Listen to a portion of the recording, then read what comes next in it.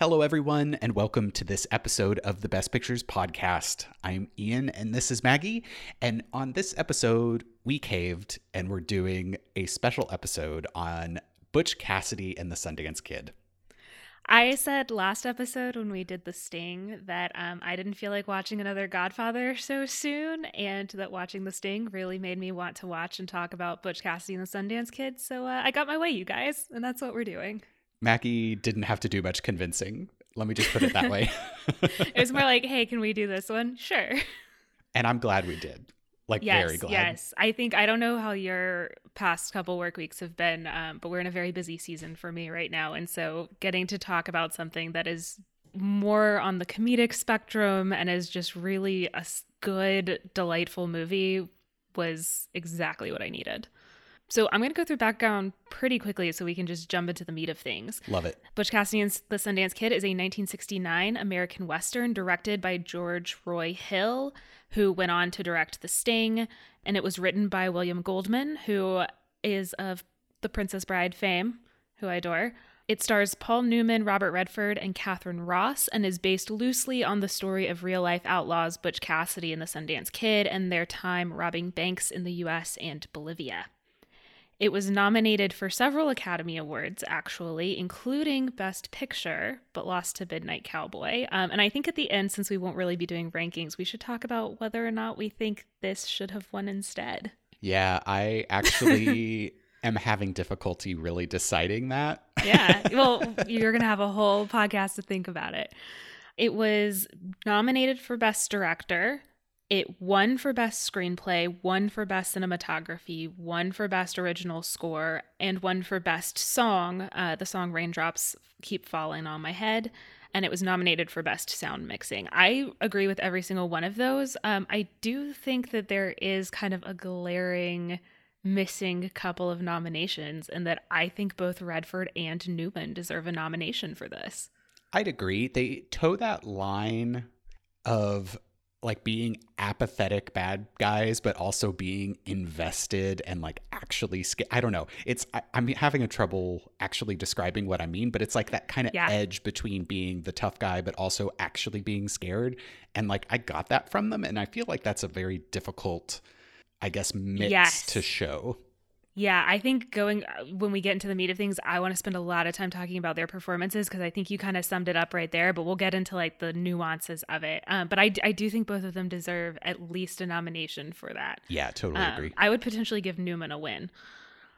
Other Best Pictures from that year, Midnight Cowboy, of course, which won. Anne of the Thousand Days, Hello, Dolly, and Z were the other nominees, just as a refresher. This movie also is number 73 on AFI's Top 100 10th Anniversary list, and Butch and Sundance are number 20 on AFI's Heroes and Villains as heroes, of course. And it is AFI's number 7 greatest Western of all times. It's good. And you know that I am not always the fan of Westerns, which this is in the same way that I'm not always a fan of quote unquote war movies. So hold on. You say that you are not a fan of Westerns. But I've loved every Western you've shown me, so... Thank you. Thank you. Oh my God. You're not a fan of bad Westerns. Yes, exactly. In the same way, I'm not a fan of war movies that are about the actual fighting itself, and that be it.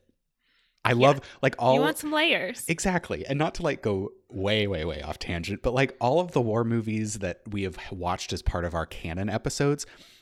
I found to be super engaging because they are really about the human aspect of it and have all seemed to have taken like a very sideways view of like World War One.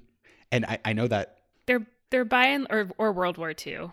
Most of them have been World War Two. I mean, it's because by and large, they haven't just been pure propaganda pieces. Yeah. Now, to contrast that with the Westerns we have done that are canon episodes, there is one canon episode Western, and it is Cimarron. Oh, which yeah. Is not good. But I had forgotten about that one. I just kind of like stored it away back in the back of my head because I'm like, I'm never going to watch this again.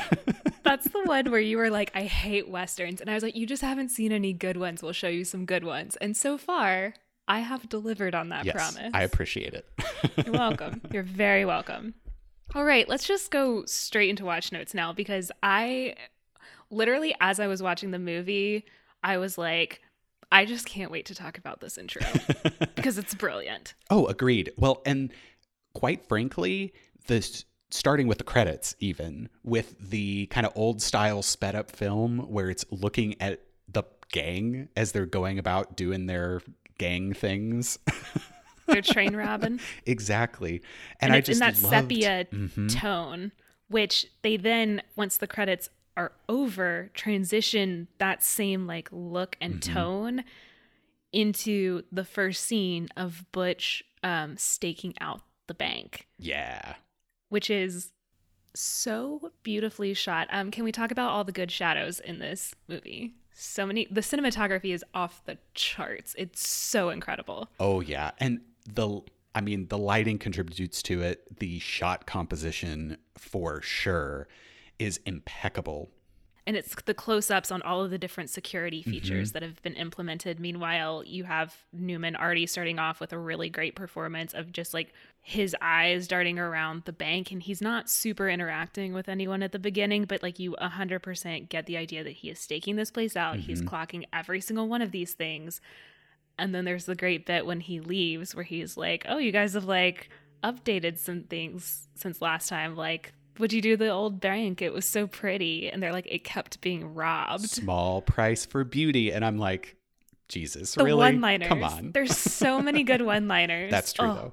But such a good intro here, because it kind of gives you that understanding that Butch is definitely a romantic at heart, even if he's all about the bank robbing. And he's the quote unquote brains, although I mean, the level of his brains we will talk about later. Just because you're the smartest person in your gang doesn't objectively mean you're smart. I'm just going to throw that out there. Like so relative, true. yes. Absolute, no. It's so true.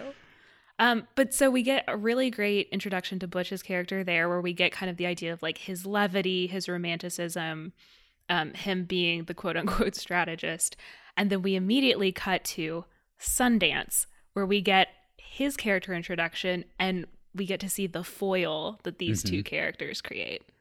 Yeah, because he's playing a game of cards, super silent, stony face, like I'm in this to win it. And I love how important his perceived like honor is in this game, because he's accused of cheating because he's not lost a hand since he got the deal. And just the way that he needed his ego stroked before he would even leave the situation is just so perfect to have you understand what he wants and who he is. Because that one guy calls him out and is basically like stands back. There's going to be a shootout, but we also get like Sundance calm, cool, and collected during the whole thing. And Butch walks in, and here's where we get the idea that Butch is the talker, Sundance is the muscle. Oh yeah, because Butch is sitting there just being like, you just need to like invite us to stay. Like, just invite us to stay and it'll be fine. And you don't even have to mean it. Yeah. But again, so much for Sundance's character where it's like you have to have that appearance of like, all right, you're welcome here, but I'm going to be the one to decide to leave. You don't get to tell me when to leave. Yes. And then he also has this reputation as this great gunfighter, because the guy, once he hears that it's Sundance, is like, oh, I didn't know that you were the Sundance Kid. And then, of course, leaving, the guy kind of calls him out again. How good are you? Turns around, shoots off the guy's gun belt, and like shoots his pistol across the floor. And it's such a good opening. Oh, for sure. And that's, I think, the end of this kind of sepia tone piece. I do love how it seems to be all of the kind of development and like mythology parts of the film are in the sepia tone. Because there's even a sequence in the middle that we'll get to where it's like, this is pure, let's talk about these characters, what they're doing, how they interact with one another, who they are. Like, I don't know. I just like that technique. And especially at the end, which I'm not going to get there yet. But yes. I also love the way they transition into and out of it. is so seamless. Like with this first one, the way they transition out of the sepia is with the sunrise. Yeah. As they're just subtle. riding over like that expansive western vista, because we also get some just beautiful shots of like the open western vistas, which is one of my favorite aspects of the western genre. And we talked a lot about it in our Searchers episode. And we get a lot of it in this episode as well. Yeah. So get a bit of a, as Maggie said, all of those shots where they're going back to their camp. And this is one of my favorite scenes of Butch. Fun fact though. So they talk about going back to Hole in the Wall, which was like a hideout that a lot of different outlaws kind of like used at the time. But they refer to it as Butch Cassidy and the Hole in the Wall gang. And that's what they refer to the gang as. In real life, that gang was called the Wild Bunch, but there was another Western film that came out in 1969 called The Wild Bunch. So they had to change it in the script for Butch Cassidy and Sundance because they were like, well, we can't like have that in this film. Like we're going to run into some sort of legal trouble. So that's why they changed that name. I mean, I kind of like Hole in the Wall gang better. I do too. It's much more ragtag. Because they are ragtag. Oh yes, because they're not happy that Butch has been away, and so they're basically saying that Harvey Logan, one of the members, is their new leader, and they have to fight over it. This is where we get like Butch is all flash. Like we saw Sundance is the Stone Cold Killer. Butch is all talk, all flash. But the thing is, all talk and all flash actually is getting him somewhere here. Because he's basically like talking Harvey into a corner. God, I love, hold on. There's some like great lines in this too that I wrote out. Because like just talking about like the dialogue and the writing, and so much of it is just like packed into the scene. Like going into it, there's the bit where Butch says, "I got vision and the rest of the world wears bifocals." So good. Because it's on the way there that he first mentions Bolivia as this kind of like mythological robbers, outlaws paradise. And then he says, as they're in there and the gang is having the conversation where you have like the one little comedic bit where the guy's reading the newspaper clipping and you have like Harvey saying he's the new leader. And someone points out to Butch, "You always said anyone could challenge you." And Butch says, "Well, it's because I figured no one would do it." But he's like talking. There's the part where Harvey's like, "Guns or knives?" And Butch is like, "Neither." Pick one. But I love how he's very subtly forces it into a knife fight by being like, "I don't want to shoot with you." I don't think that's necessarily intentional, but he's like, "I don't want to shoot it out with you." And so Harvey like pulls out this horrible looking knife and is like, "Fine, have it your way." But I like to think that it is intentional, because then he immediately moves into the like, okay, let's hash out the rules. Well, yeah. I mean, I think he was just going to try and talk himself into anything. Although, based on some stuff that happens later, you might be right, where he was like, okay, well, if it's got to be something, talk it into a knife fight. But I'm not sure that Butch thinks quite that far ahead. I think he thought he could just talk his way completely out of it. Oh, I don't know. Yeah, because then also Harvey's telling Sundance, like, you stay out of this, but like, once it's over and he's dead, you're welcome to still join us. To which Butch kind of walks over to Sundance and is like, if this is over and I'm dead, kill him. And of course, Sundance is like kind of silently backing Butch up. Like he's not going to get involved directly right now, but you can tell he's like on Butch's side, because then there's the bit with the let's like talk out the rules, to which Harvey's like, there are no rules in a knife fight. And then Butch just kicks him in the crotch and like punches it. And then he's like, okay, well, if there are no rules, somebody say 1, 2, 3, go. And then Sundance immediately is like 1, 2, 3, go. And then he just takes out Harvey. Yeah. He was definitely able to play them like a fiddle, but maybe not in the most complex way. So I'm just like, oh, glad you were able to manipulate these not bright people. Butch is the smartest one of a not very smart bunch. But anyway, he's back in charge, and this is when we are able to get kind of a sequence of train robberies and our introduction to Etta. The train robbery, which was Harvey's idea. Which then Butch is like, we're doing okay, that. Yeah, we'll do Harvey's idea. Because their idea is that like they'll hit the train that carries this massive amount of cash on it as it's going to its destination, and then also like on its return trip when it has more cash, because they're like, no one's ever hit it going there and going back. So like on the way back, they'll think they're safe. I kind of love that logic for its simplicity and naivete. Because we get the first train robbery, which is one of my favorite sequences in all of cinema. Is it with Woodcock? It's with Woodcock. This poor low-level clerk. Oh, as I think Butch refers to him as we got a hero in there, because Sundance gets the train to stop, and then Butch is over there kind of like talking to this clerk through like the door of the car where they know the safe is, Mm-hmm. and he's being like, you know, do you really want to die for your employer who like would not care if you died? What is it? He keeps E.H. Harriman. E.H. Harriman. But Woodcock is like this idealistic young person who's like, I love him. He hired It's me his directly. job. I It's am his my job. work. Played by George Firth perfectly. Oh my goodness, because he's just the right amount of unsure about what he's doing. Well, and there's like I love the fact that like Butch is trying to like talk him down. Like he's like, just open the door for us. Like you don't want to get hurt. Again, you get the idea that like Butch just wants to steal. He doesn't really want to hurt people. Oh yeah, which I appreciate. He's our about gentleman Butch. Outlaw. This is why we love Butch. Exactly. Even though He's our gentleman outlaw. Definitely, as you said, an outlaw. But he's a gentleman outlaw. Yeah. He's fighting the establishment. He's fighting the E.H. Harrimans of Exactly. the world. Well, and they blow open the train car, and Butch immediately checks on Woodcock to make sure he's okay. And I'm like, it's so okay, sweet. I'm glad that you at least care about this person. To check on Woodcock. Yeah, he checks on Woodcock, and then I love when he's like, "You do not get paid enough."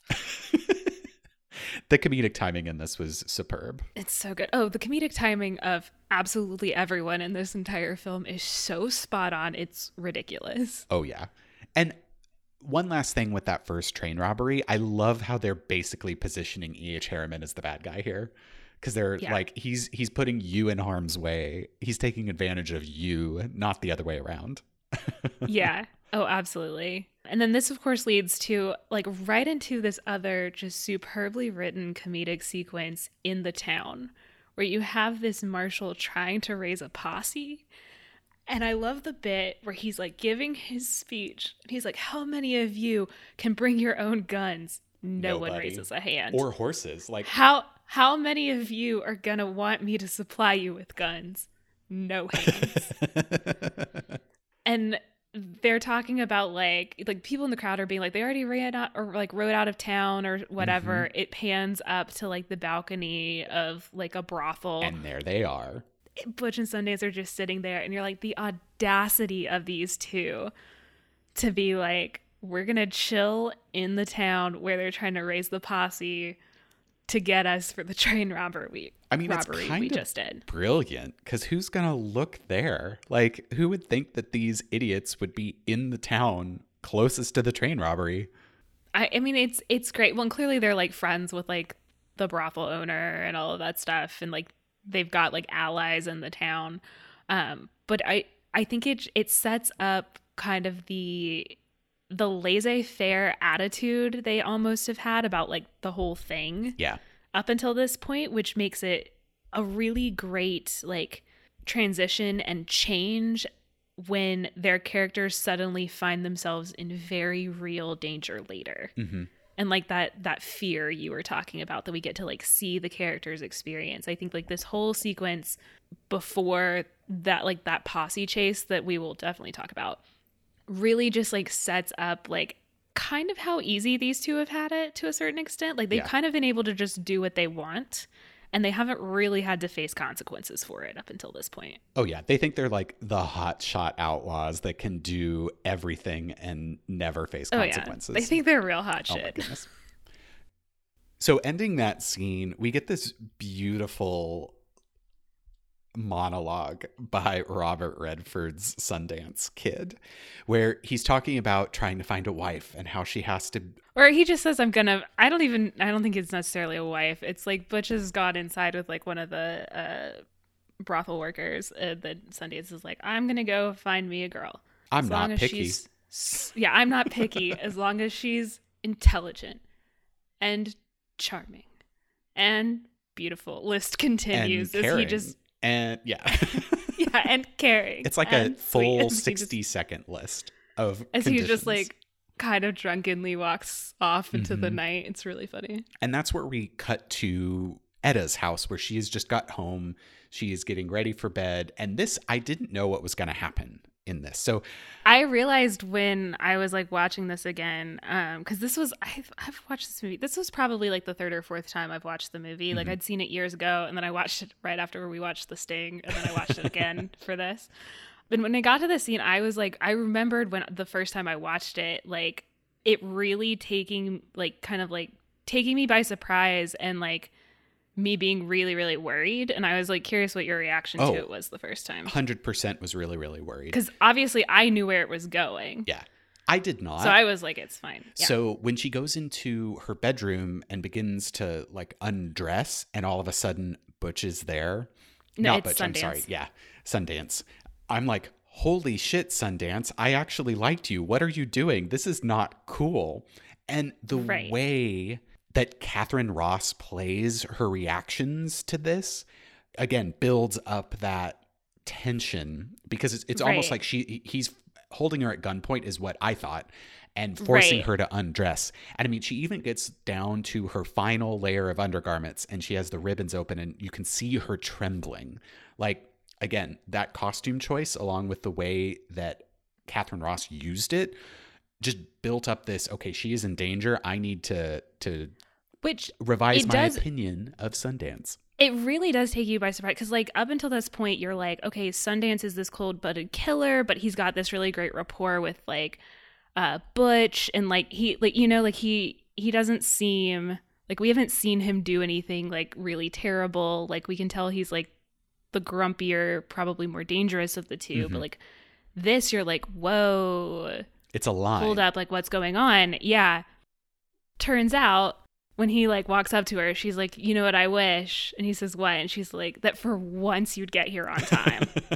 So it turns out that all of this has been a little bit of role play. Exactly. But I do think that scene goes on a little too long. Like I feel like they stretch out the reveal that they're a couple a little too long, and like seeing it for the first time, I actually liked it. Okay. And so I don't know. That's the one thing that this movie does very, very well, is that tension release bit that you get in some horror films, even though this is not a horror film. But though that scene, loved it. If it did not end the way it is, it does. Yeah. Could have been a horror film. I do think there is also another thing with this movie of like the subverting of expectations, especially around the Western genre. Like we'll talk about it more in a couple of other sequences, but where you talked about like, you get the idea that like these stoic tough guy criminals, like they're scared, like they're legitimately scared, and they're worried. And there are times where like they fumble and they don't know what they're doing. I think this kind of takes the like black hat villain setup and then reverses it, because we never, like, we see Butch with like multiple other women. We never see Sundance with another woman. Like he is in this committed relationship with the character of Edda. And like that, I think, is like a subversion of like an expectation for like the Western genre, particularly like the outlaw. Right.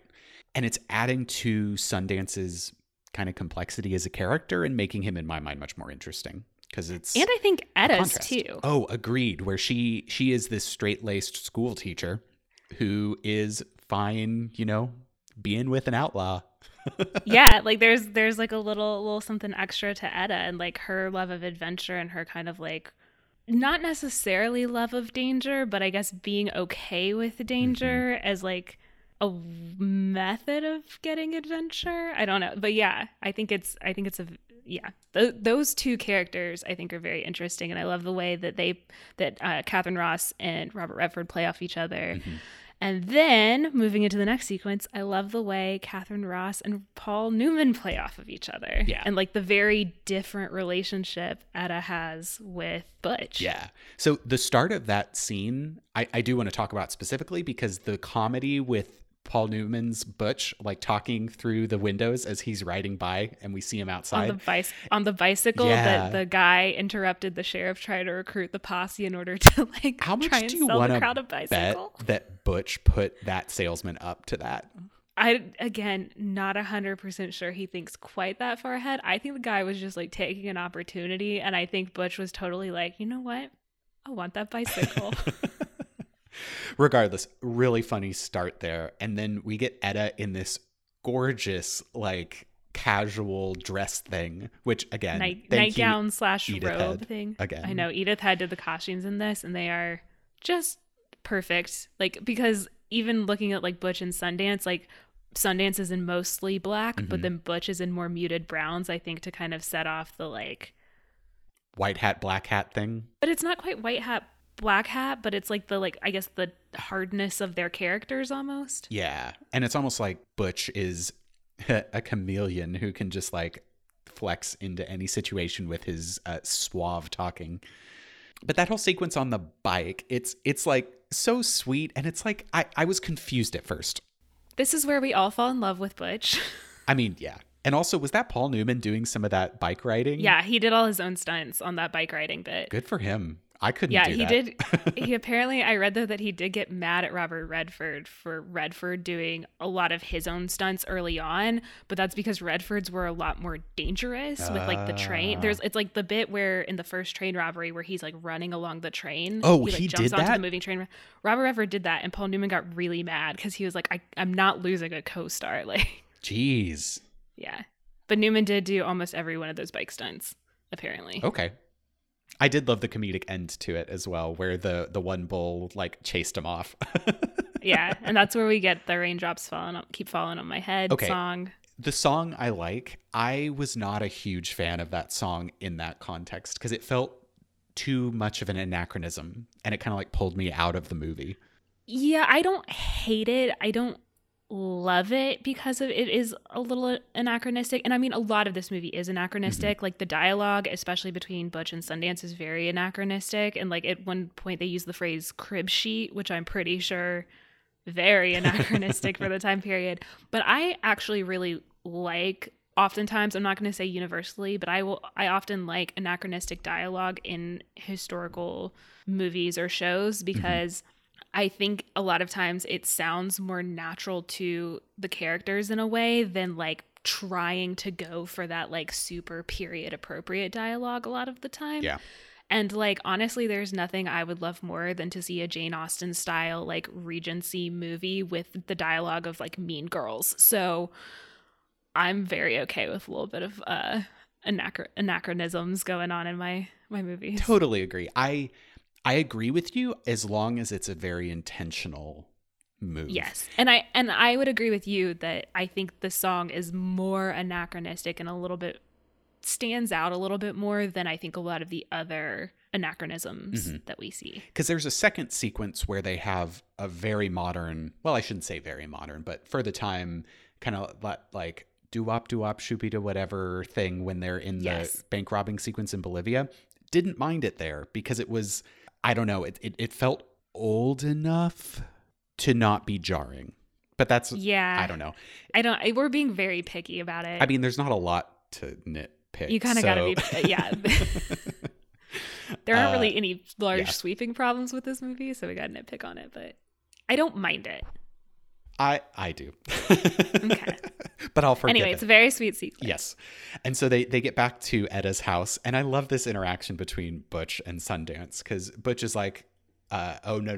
Sundance comes out and is like, what are you doing? Butch's response, trying to steal your woman, and Sundance just is like, oh, okay, and goes back inside. He's like, you can have her. And Butch is like, way to be a romantic, man. I love it. It's a very interesting relationship between those three characters, because like I saw it described in a lot of stuff when I was like doing a little bit of background reading as like a love triangle, but it isn't really. No, because I don't get the impression that Butch has anything more than like fatherly or uncle type like feelings for Etta. He and Etta have a very flirty relationship, but it's like neither of them ever really crosses a line, and it's like Sundance seems very comfortable in their relationship. And I do think like there's a line Etta says where it's like, if we had met first, do you think like I would be with you and not with Sundance? And like, I think, you know, maybe potentially, but it's not anything that they ever like explore. Like, I don't know, like it seems like those characters and the actors balance the relationship perfectly. Yeah. It's like they're all friends and it's non-threatening. Yeah. So well played, to say the least. Yes. Well played, well written. So moving into the second train robbery, which is hilarious. God. So they stop the train just like they did before. Butch goes up to the car with the safe in it to start talking to the guy. And you hear the voice being like, I work for Mr. E.H. Harriman. And the look on Butch's face when he realizes it's Woodcock again is like the most adorable, excited expression ever. Oh my gosh. And I love that his first thing is he's like, Woodcock, is that you? Are you okay? Yeah. Like, how are you doing? And then he tries to pull the let's see you so that Woodcock almost opens the door. But catches himself, and then he's like, Butch, you know, if this was my money, there isn't anybody I'd rather give it to. No. Like, Steal it from me is the way he put it. And I'm like, the writing. Yes. So funny. And then just the back and forth between the door, and then you have this woman come out. Oh, I love her. She is like a firebrand. She comes out and she's like, everyone's like, go back into the car. And she's like, no, I'm not afraid of you. I'm not afraid of anything. I'm a grandmother and a female and I've got my rights. And I loved it. And she's a total teetotaler. So she's like, she fought whiskey. She fought against gambling and she will fight against them, Ian. I mean, she is taken hostage, and that's why Woodcock opens the door. But okay, props for being consistent. Taken hostage. I mean, she is taken hostage. I did question whether she was a plant. No. I don't think she's a plant. What happens is, because we just hear, so it cuts from like her walking up to them and Sundance being like, we don't have time for this, back into the train car with Woodcock. Mm-hmm. So we hear what sounds like a bit of a scuffle and this woman asking for help and being like, what are you doing? Help me, as Woodcock's inside and we don't see what's going on outside. I mean, we assume that they've like got her held hostage at gunpoint or something. And she's, I think, like, you have to open the car or they'll kill me. And so he opens the car door. They've got the woman at gunpoint, but Sundance has his hand over her mouth and Butch is mimicking her. Oh, I missed that. I was just looking at her and didn't see Butch. No, Butch is mimicking her for that last bit. So, like, because I have a feeling that woman, they could have held her at gunpoint and she wouldn't be like, open the door. They're going to kill me. She would be like, you keep that door closed. I'll take them on my own. I love it. So you have Butch mimicking her. And that's when Woodcock opens the door, you have Butch talking and then he fades into his own voice. And it's just like smiling at Woodcock like, sorry, buddy. But this, again, you get that delightful banter between Woodcock and Butch. And even with the safe where it's like, Butch is saying, reinforced it. Like, how could you do this to me, man? Like, that is... Why'd you have to do that? Get some dynamite. But ultimately, this ends with them blowing up the rail car because they used so much, which is just like, oh. With the classic comedic Sundance looking at Butch going, do you think we used enough dynamite? Oh my goodness. It's so great. He is so sarcastic. I love it. But we immediately see the dark smoke in the background of a second train coming. And I love the way they built, again, this tension and suspense.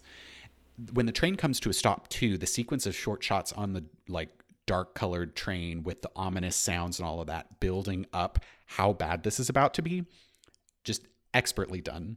And the low shot of all of the horses jumping out of the train car, again, just such good filmmaking. Yes, this is the entrance of our, quote, super posse. And we'll see this going on through this entire chase sequence we're about to describe, which this entire chase sequence, which really starts now, is about 30 minutes long. Yeah. The way they keep the tension up and just sprinkle in like the right amounts of like comedy and character, I think is such amazing writing. It is such amazing editing. Like the way it's shot is amazing. But this is the start of, we very rarely get close-ups of the posse. And if we're in a close-up or medium shot, we never see their faces. And it gives it this kind of like haunting, almost inhuman quality. Agreed. Of like, they'll never stop. They're coming after you. They're not even human. How are you going to face them? How are you going to defeat them? Mm-hmm. And so, I mean, even at the beginning when they try to pull the same sort of thing where they hide out at the brothel, that doesn't work this time because their plant gets held up at gunpoint and like sells them out immediately. Okay, I love the way that they shoot that though, where it's Butch and Sundance like looking through the curtains of like the brothel, and they call the guy, I think his name's Sweetface. And the posse rides up and you see that guy like pretending he can't hear, and you have like, we can't hear any of the conversation between the posse and Sweetface, because that's another thing, we never hear any dialogue from the posse too, which adds to that like inhuman quality to them. You just have like Butch and Sundance commentating over it, and then the posse leaves and they're like, oh yeah, good job, Sweetface. And then later, well, hold on, that line that Butch says where, damn, Sweetface, if he told me I had jumped town 10 minutes ago, I'd believe him. Yeah. And then, so we get the idea, well, and that also sets up the idea that like, this has worked so many times before. Like, this is their plant who's always doing great. Butch like gets one of the girls, played by, I think it's Cloris Leachman, actually. Yes, as Agnes. Yeah, it's Cloris Leachman. And she's hilarious. She's only in it for like a couple minutes tops, and she's so funny. She's like, I don't care about money and clothes. And she's like undressing and just talking. Meanwhile, we hear the return of the posse horses. Butch is like suddenly like up, like what the fuck is that? Sundance jumps in the room, through the room, like leaps over the bed to look out the window, and we see the posse come back, and that's where we see them hold up Sweetface, and he immediately points to them in the window, and they're out. And everything they try, from trying to get rid of their horses, all of that just does not work. And so I love the horses. It's so like, funny. Butch unties the posse's horses and is trying to like scare them off in like classic Western fashion. So like, again, subverting that Western stereotype where it's like, oh, you know, they make it out, they like almost get held up, but then they like fight the guy and get away, and they're gonna like loose the posse's horses, and then they're able to get away. Yeah, well, no, those horses won't go. So well trained. But they keep going and going and going, and the kind of the first sequence here, it's turned to night and you see the torches in the distance. And I love how, as you said, it's like we don't ever really see them. And so now they're reduced just to pinpoints of light. And it's still just like this ominous set of moving lights across the plain. So good. I think that's where you get the first, who are these guys? Mm-hmm.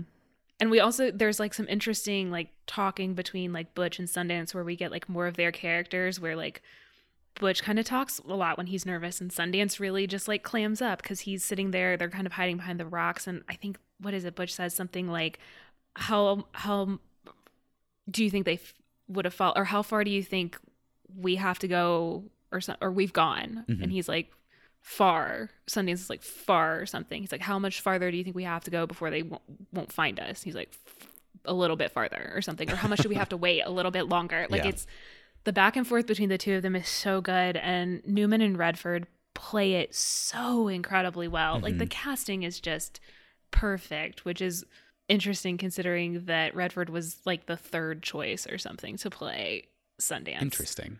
It was supposed to be Jack Lemmon, but then Jack Lemmon didn't like riding horses and also thought it was too similar to like a previous Western he had done. Mm-hmm. And then I think it was Steve McQueen was signed on or something, and then ended up dropping out. But like, I can't imagine it with two other people. Agreed. And it's no wonder that they were cast side by side in The Sting, given the chemistry they showed here. So, well, and that they showed in The Sting. Like, they played off one another really well there too.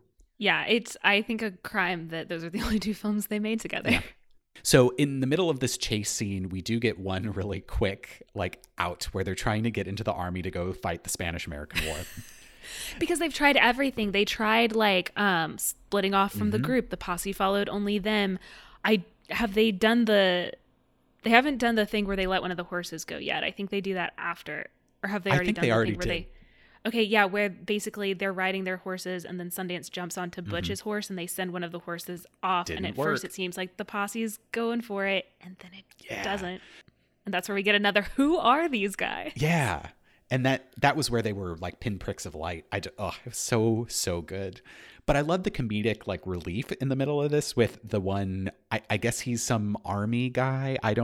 I didn't fully understand who he was. I thought he was a sheriff, maybe. Or marshal. Maybe yeah, like a somebody who's like theoretically part of the law, who's definitely like friends with them Yeah. and shouldn't be, because they're coming in. They're like, we want to enlist. Like it's their last ditch effort. They're Yeah. like, we'll enlist. We'll go fight the Spanish. And the guy's like, not gonna you're work. never gonna make it out. Meanwhile, like in between, he's being like, here, tie my legs to this chair.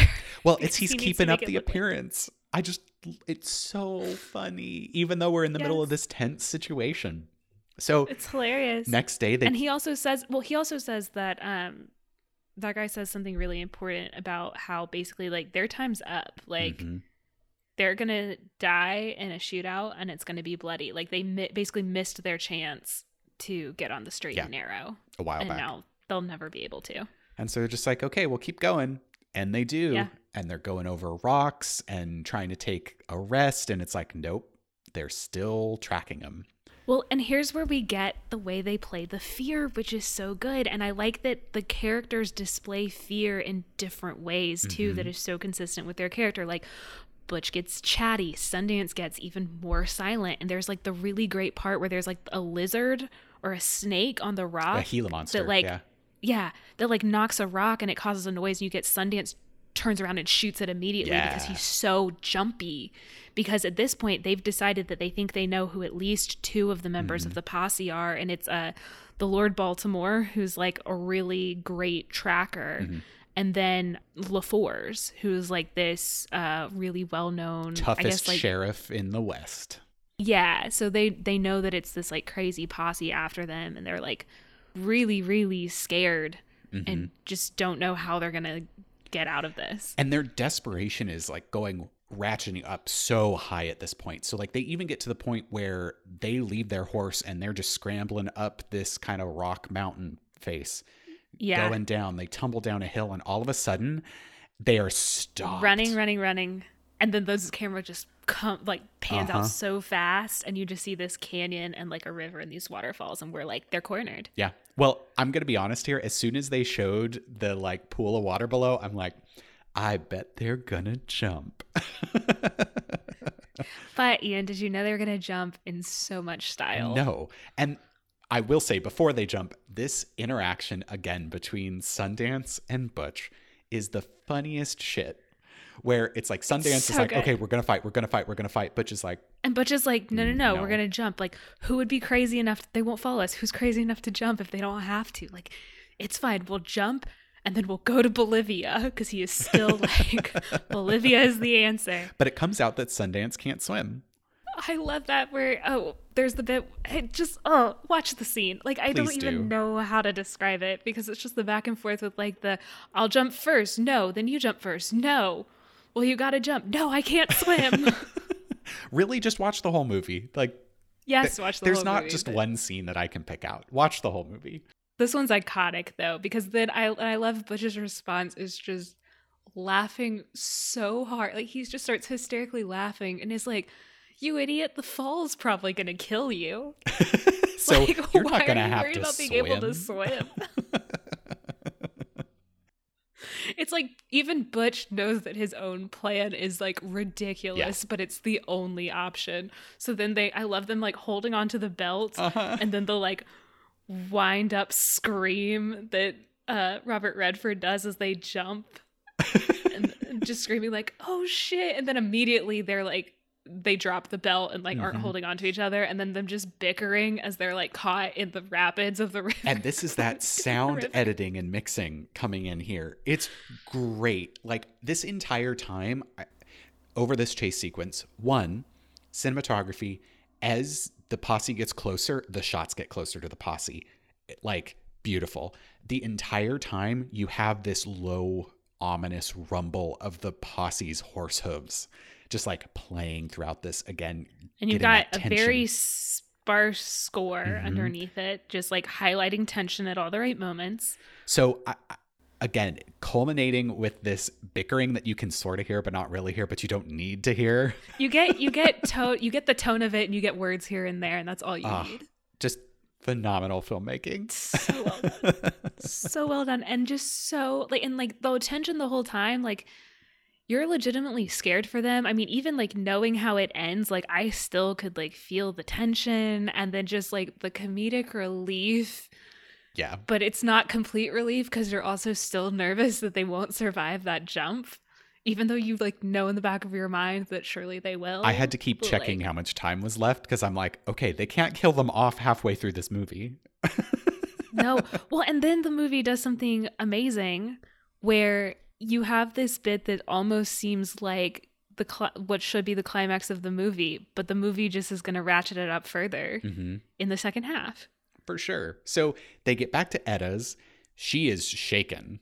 I love the interaction with her and Sundance here because up until this point, like, I mean, Sundance has been a little gruff. Sundance has been very gruff a lot of the time. And so we got to see the really sweet scene with her and Butch. So now we kind of like need to see something sweet with her and Sundance. And I love the line where he says, "Don't make a big deal out of it," and starts to walk past her and then stops and turns around and grabs her. He's like, "No, make a big deal out of it." Oh, that was so sweet. It's so sweet between the two of them. I love that it's kind of like a recognition of the fact that they were both so scared and like how close that like he and Butch got to dying. Like I love, it's just like a couple little lines and I love it so much. And you even have Butch in the background reading the paper about what was going on as well. So props and confirming again. that it was LaForce. Yes. And Lord Baltimore as well. So culmination of that scene is they're going to Bolivia, is it? And this interaction between Etta and Sundance is amazing because it positions Etta as this like adventure seeking but emotionally attached person. I don't know. It's just like it adds to how much she cares about Sundance that she's like, I will go with, I will patch your clothes, I will clean for you, I will cook for you. The one thing I won't do is watch you die. Exactly. So that gun on the wall right there. Though I do get I get a little like miffed at him when he was like, "The minute you whine, we're dropping you." But it becomes super funny because later it turns out that like Etta's absolutely essential. Oh yeah. to their success in Bolivia. There's another line he says earlier too, which is like so funny in hindsight because they say in that scene, they're like, Butch speaks a little Spanish and like you speak really good Spanish. Turns out Butch doesn't really speak very good, like hardly any Spanish, and Etta's fluent, so they just really need her. I also loved how she threw that back in his face though, where it's like, I'm not gonna complain, asshole. Yeah, she's like, I'm absolutely not gonna complain. I will do whatever you ask of me. I'm just not gonna watch you die. Right. So they're on their way. They're going. We get this, again, sepia montage building up kind of the good times they're having in traveling, going to New York, waiting for their steamship, which I will say confused me because I was not super well versed in how one would travel to Bolivia from the American West in the late 19th century or early 19th century. When was this actually supposed to happen? Like 18 something? Late 19th. Yeah, it would be late 19th. Okay. Yeah, it's like late 1800s, 1890s. 1899. The period of, okay. Yep. The period of time that is like the Old West, like that we think of, that like the Westerners traditionally set in, is a very short period of American history. Interesting. Yeah. Anyway, wasn't well versed in that, but they're in New York. They're, having fun on a boat in the lake. And I love the way that it's like in the sepia thing, but it's in like the style of these old photographs. Yeah, and it looks like which I think is brilliant. edited them into it. So I'm just like, this is great. I love it. I was reading that originally they wanted to actually use the Hello Dolly set to like film some of those like montage moments, but like they weren't allowed to or something. So instead they just like edited them into old photographs. And I think it's so much cooler.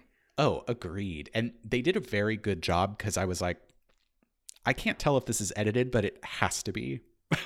Yeah. You're like, there's no way they cast all three of those people looking so close. Exactly.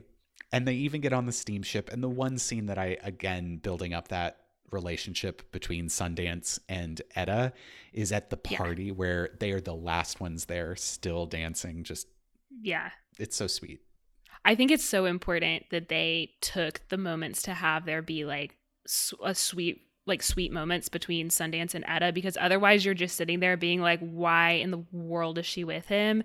And why would she follow him, considering like how gruff he's been and like some of the like the minute you complain, I'm going to drop you. And then him being like, when Butch was like, I'm stealing your woman, him being like, take her. So like, I think it's so important that they like have those sweet moments with those two. Otherwise, like that relationship doesn't work. Right. And if that relationship doesn't work, it messes up the Etta Butch relationship and it messes up the Butch Sundance relationship. Yeah, totally agree. So that sequence ends in a beautiful way. Everything's been static up to this point, but there's one final moving shot of the train in Bolivia. But it fades into color as the train pulls away and they're just standing at this station in the middle of nowhere in Bolivia.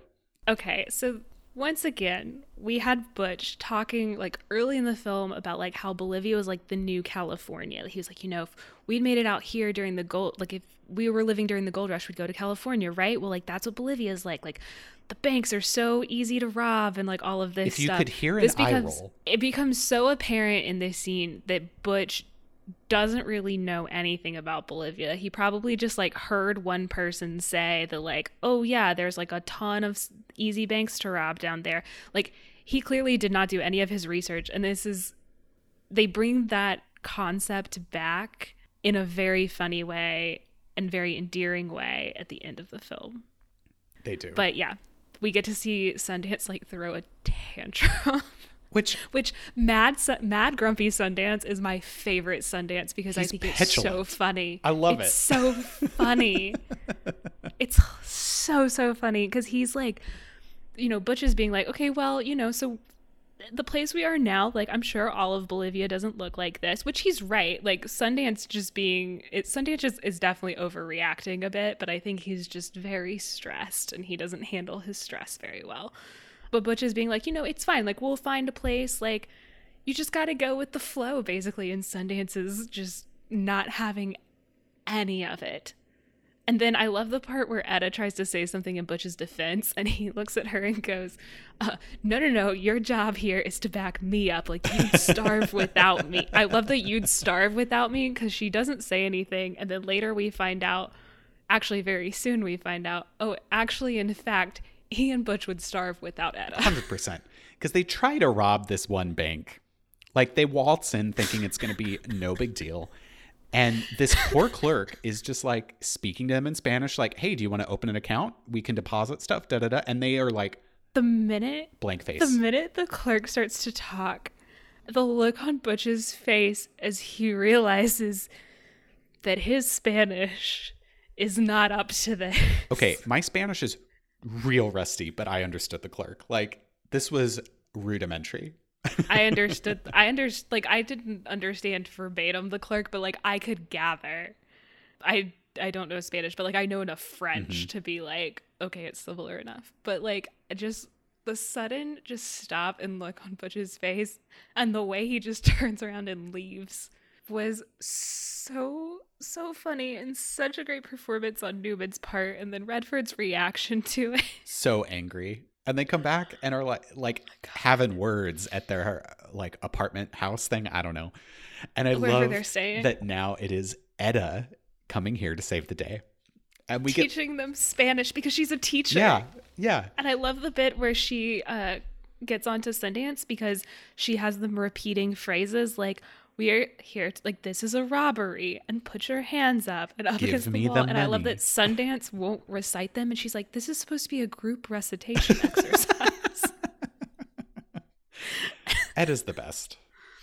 Oh, it's so funny. And then there's like the bit where they're both struggling with it. And like, this is not hard.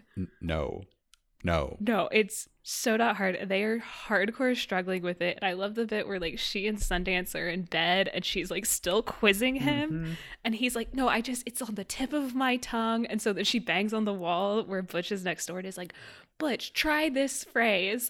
And he starts to get it and then can't remember it and pulls out the little crib sheet and then reads it off. And she's like, oh my God, that's very good. And he's like, yeah, you know, you're just a really good teacher.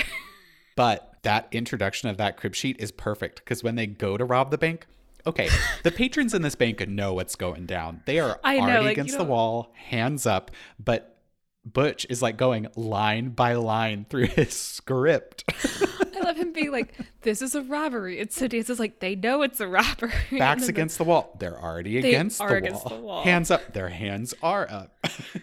Skip down. As like Sundance is getting more and more panicked and Butch is getting more and more flustered. And he's like, fine, you read the list. Yeah. And then they make it out of the bank with the money, and like Edda's there with like the horses, and they escape. And I just, it's great. It's so funny, and the two of them play it so well. And I do love the concept that you had these two outlaws that were like, oh, we're such hot shit, and then the minute that they go somewhere where it's like everybody else doesn't speak their primary language, they're like, oh my god, we're fucked. Yeah, like that never really occurred to them.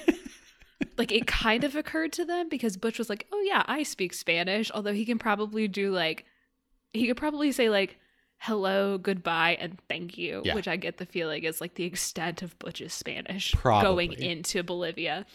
And that they're like, we should bring Edda because, like, you know, she speaks Spanish. But like, they never fully thought it through. Ridiculous. Glad Edda's there. But this leads into so a funny montage of them hitting up a bunch of banks.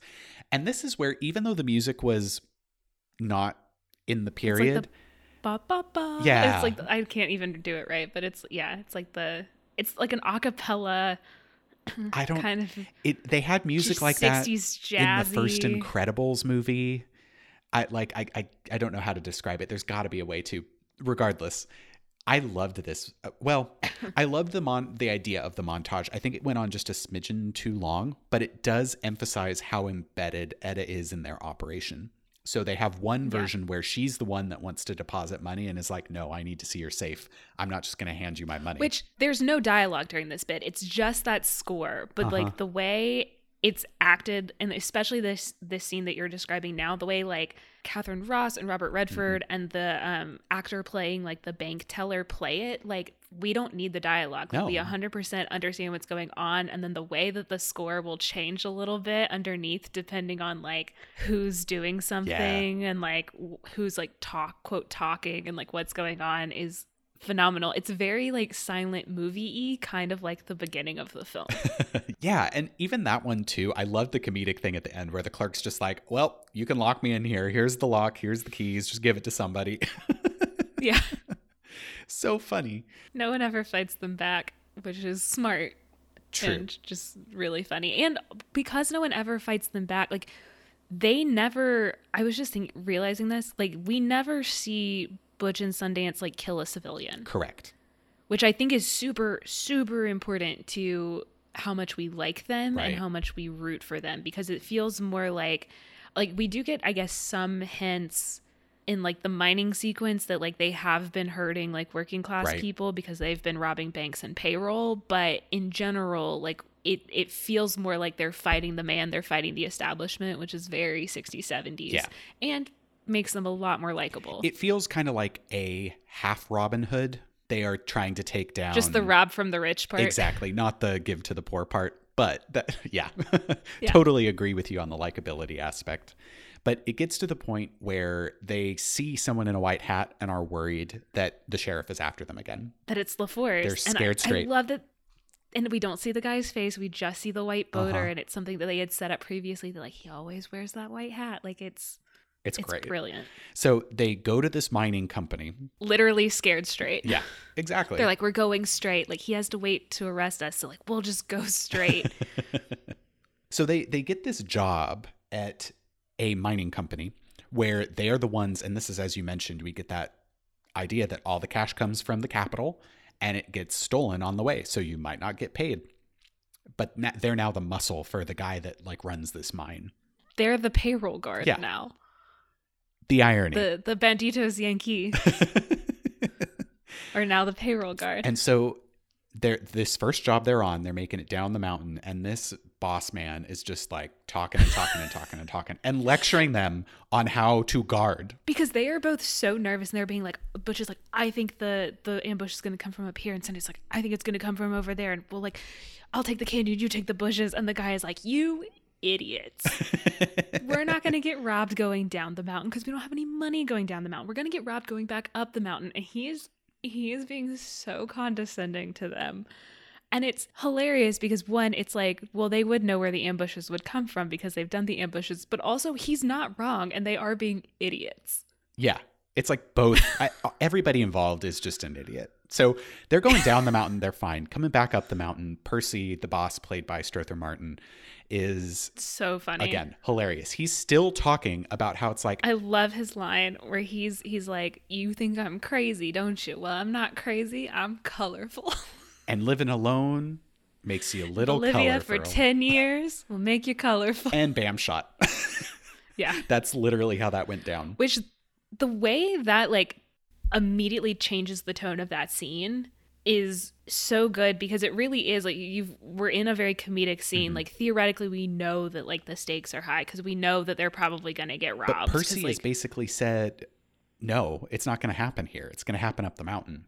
Joke's on you, Percy. Yep. So he gets shot immediately. Everything is like tense.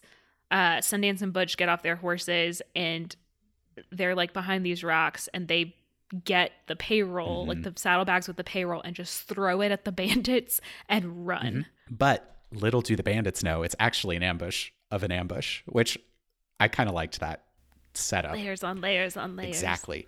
I like that it's like the idea that, because I was reading that like one of the things that people didn't like about the initial screenplay was like there were some execs that like had issue with the fact that like Butch and Sundance run away, that like they run away down to Bolivia and that they like run away and stuff, and they kind of like run away here, it seemingly from the fight, and they were like, that's not how Westerns are supposed to be. Like the outlaw doesn't, like the protagonist doesn't run away, and it's like, but they can.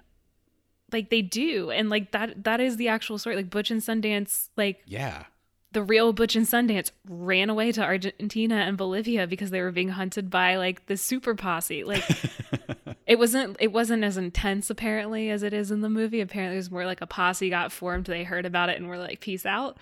But like I don't know. To me, that makes the characters seem more human and again more likable because it's like they're kind of they don't always do the smart thing, but sometimes they do the smart thing. Yeah, and that was wait till the other bandits are distracted divvying up the payroll. Yeah, and they have them again. This scene, though, the beginning of it is still, I think, kind of comedic because it's still playing off the fact that Butch and Sundance don't know Spanish, which I love how Sundance has seemingly not learned a word of Spanish. How have they not learned a word of Spanish? I don't know. Butch's has gotten a little bit better. Not very. It's still not great because I think the bandits like correct him at one point, right? They correct his grammar. Yes. They're like, "Oh, do you mean this? You mean it's your money?" Yeah. But this scene is absolutely pivotal for Butch and Sundance. So it comes out at the beginning as they're getting ready to shoot these bandits. Butch has never shot anybody. Well, and it's something that we've kind of, the foreshadowing in this film and the way they just kind of layer breadcrumbs is great because we've had throughout the film instances of those two characters who have seemingly been working together for a while and have a really good relationship and are I would definitely say friends, finding out honestly some kind of basic stuff about each other. Like they towards the beginning learn each other's real names. Yeah. And like finding out that like Sundance can't swim. And then like at one point Butch finds out when Sundance is having a fit at the train station, he says something about like Atlantic City and Sundance is like, well, surprise, bitch, I was born in New Jersey. Like they've been finding out stuff about this, and this is where Butch tells Sundance he's never actually shot anybody. Yeah. And it's shocking. Robert Redford's acting with Sundance's reaction to that news is it's just beautiful because he just kind of, his eyes kind of go a little bit wider and then narrow back. And he's like, okay, well, aim for those two and aim for the body. So if you miss, at least you'll hit something. Like aim for their center. If you miss, at least you'll hit something. Like it's practical. It's so good. But it's like the perfect reaction because like they can't show, like he can't be like, wait, what? Like you can't show that. Not in that situation. No.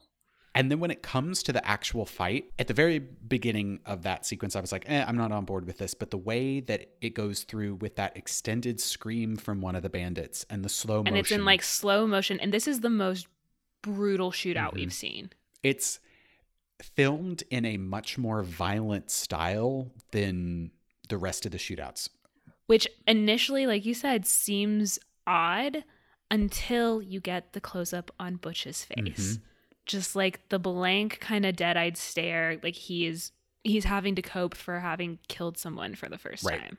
Well, and I also love the irony of them killing somebody for the first time on a quote-unquote straight job. Yeah. It's Which beautiful. I think they make a comment. I think Sundance makes some commentary. So like, so we tried going straight. Yeah, it didn't work out so well. And this is when Etta decides to leave too. So it's like, all right, everything's starting to fall apart. They may not understand how pivotal Etta is, but I definitely did. So I was like, oh yeah. No. Well, I think it's a moment of, because clearly they've like made a name for themselves in Bolivia. They're now just as wanted in Bolivia as they were back in the U.S. We got like, to see even a when they're trying to get of them. When they're trying to get the payroll, they're like, wait, didn't we rob this bank like back in June? Yeah. They're trying to hide their faces. I think at this point, Etta, because there's the whole conversation where she's like, well, you know, there's more than one way to go straight. Like we could buy a farm or we could buy a ranch. And every idea that she's like mentioning, they're like, no, we're not any good at that. We can't do that. Like basically we're only good at one thing, and it's robbing banks. And I think it's her realizing that she has attached herself to two people who are doomed. Right. And she said she wasn't going to watch them die, and she isn't. And I think there was part of her in the bit where she's they're like clearly camping, and she's like, tells Sundance, you know, I think I'm going to go back ahead of you guys. And he's like, yeah, whatever you want. And then he yells over to Butch. He's like, Etta says she thinks she's going to go home. And he's like, yeah, whatever she wants. And then there's the shot of Etta where I think she had kind of hoped that at least one of them would ask her to stay. Yeah. It was really sad. At least I thought it was sad, because you also have I do too. Butch dealing with the fact he just killed someone for the first time too. So it's like an emotionally charged part. So yeah, it's a very emotional scene, but also acted so subtly. Yeah. It's acting really noms good. Deserved, but not had. Yeah. Honestly, you know what? Where's Kath? I'm going to, I said earlier that I think we're missing 2 acting noms. I think we're missing 3. Yeah, I'd agree. I think the only reason why Catherine would not get it is because she's not given enough screen time in my mind to catch the eye. That's supporting though. Even that though, it feels like she is so pivotal in my mind, despite the fact she's given little screen time. I just worry that wouldn't be enough for the Academy at the time. True. So true. Anyway, they go back to being basically petty criminals, holding up the payroll and whining about it, because like at one point Butch is like, I'm not going to do any more jungle jobs. It's too hot in the jungle. And I'm like, just leave. Go away. I'm like, maybe if you hadn't robbed every single bank multiple times and then spent all your money so you had to keep robbing banks, you wouldn't have to be robbing caravans in the jungle. Exactly. And so we're rapidly approaching the final scene of this, which is amazing. They've done this final job. They took one of their donkeys, Sloppy, with a brand on it. Very sloppy.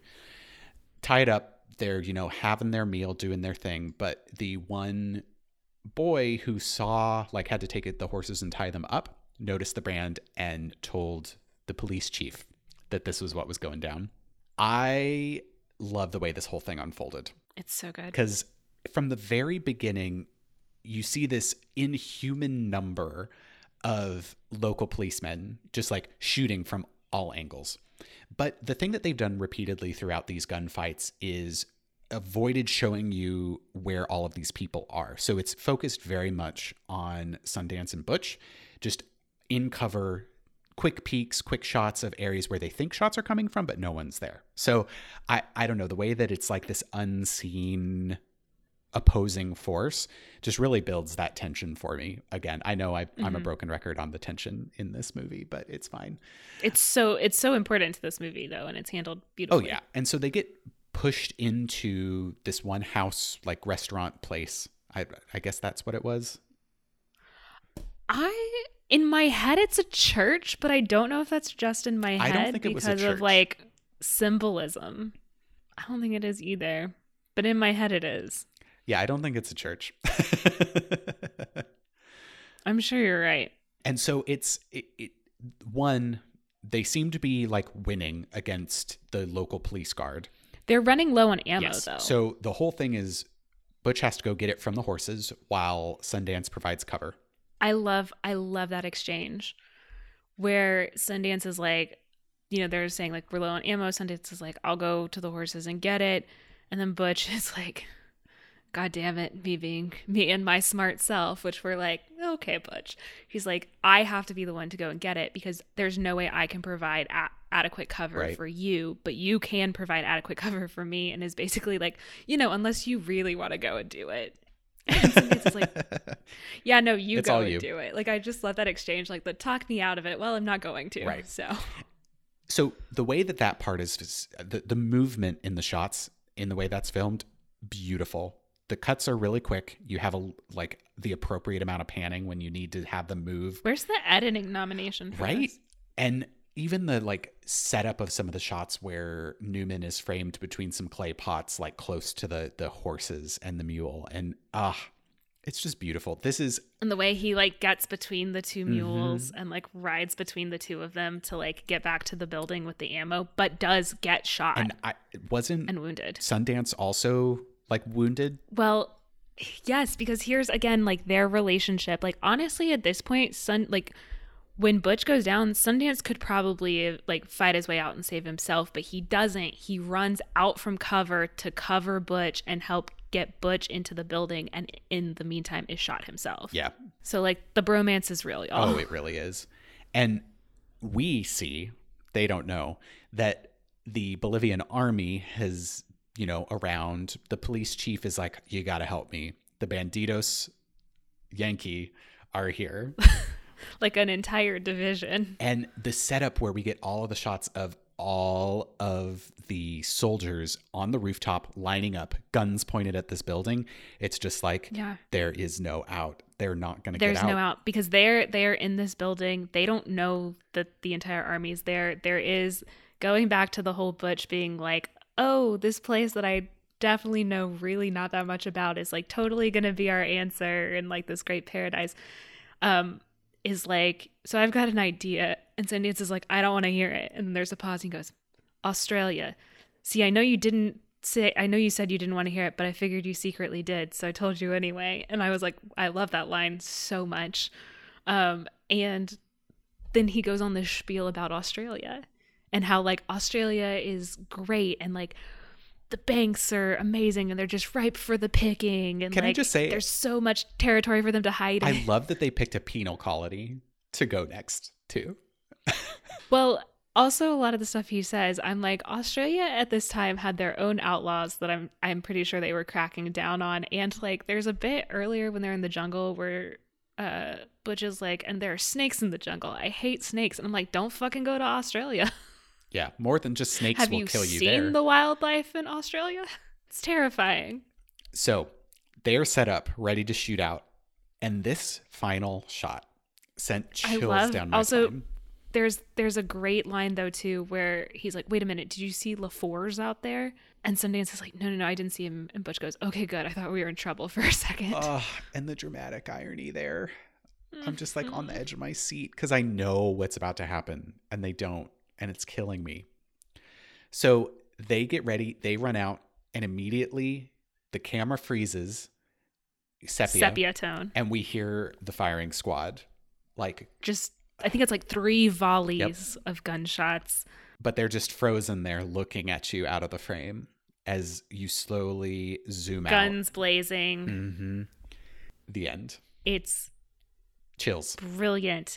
Because we know what's going to happen to them. We don't need to see it. Like, it's like, let us remember these two characters that we've like come to adore over the course of this film as they were like fighting, guns blazing. Also, apparently like the real Butch and Sundance did die to a shootout with the Bolivian army, or did they? There were rumors that they escaped. It was like the kind of like the legend that they escaped. They almost certainly did not, but I like that with that ending, it almost like leaves that legend open a little bit to where I'm like, you know what? I can hope. It's, yeah. Anyway, it's a really good movie. I vote that you watch it. Good. I also vote that you watch it. That's 2 out of 2. Now you got to watch it. All right. Since we're not doing rankings, do we want to talk about whether or not we think this should have beat Midnight Cowboy, which did win that year? I think it should have. Yeah. Personally. I think it's an overall better movie. I understand why Midnight Cowboy won.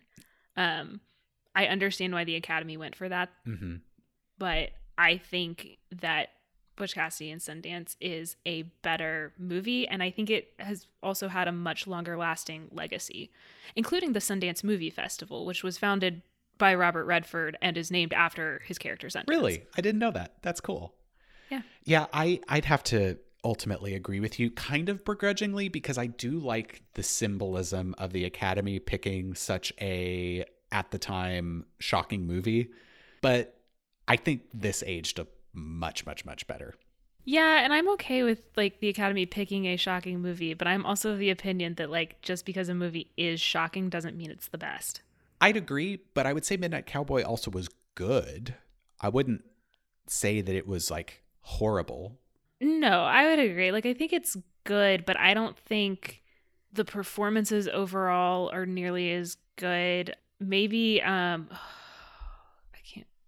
maybe Dustin Hoffman you could say is as good in Midnight Cowboy as Redford and Newman are in Butch Cassidy and Sundance, but like I don't necessarily think so. I don't think Jon Voight's nearly as good, and he's like the star of Midnight Cowboy. I think the pacing's not as good. I don't think the cinematography's as good.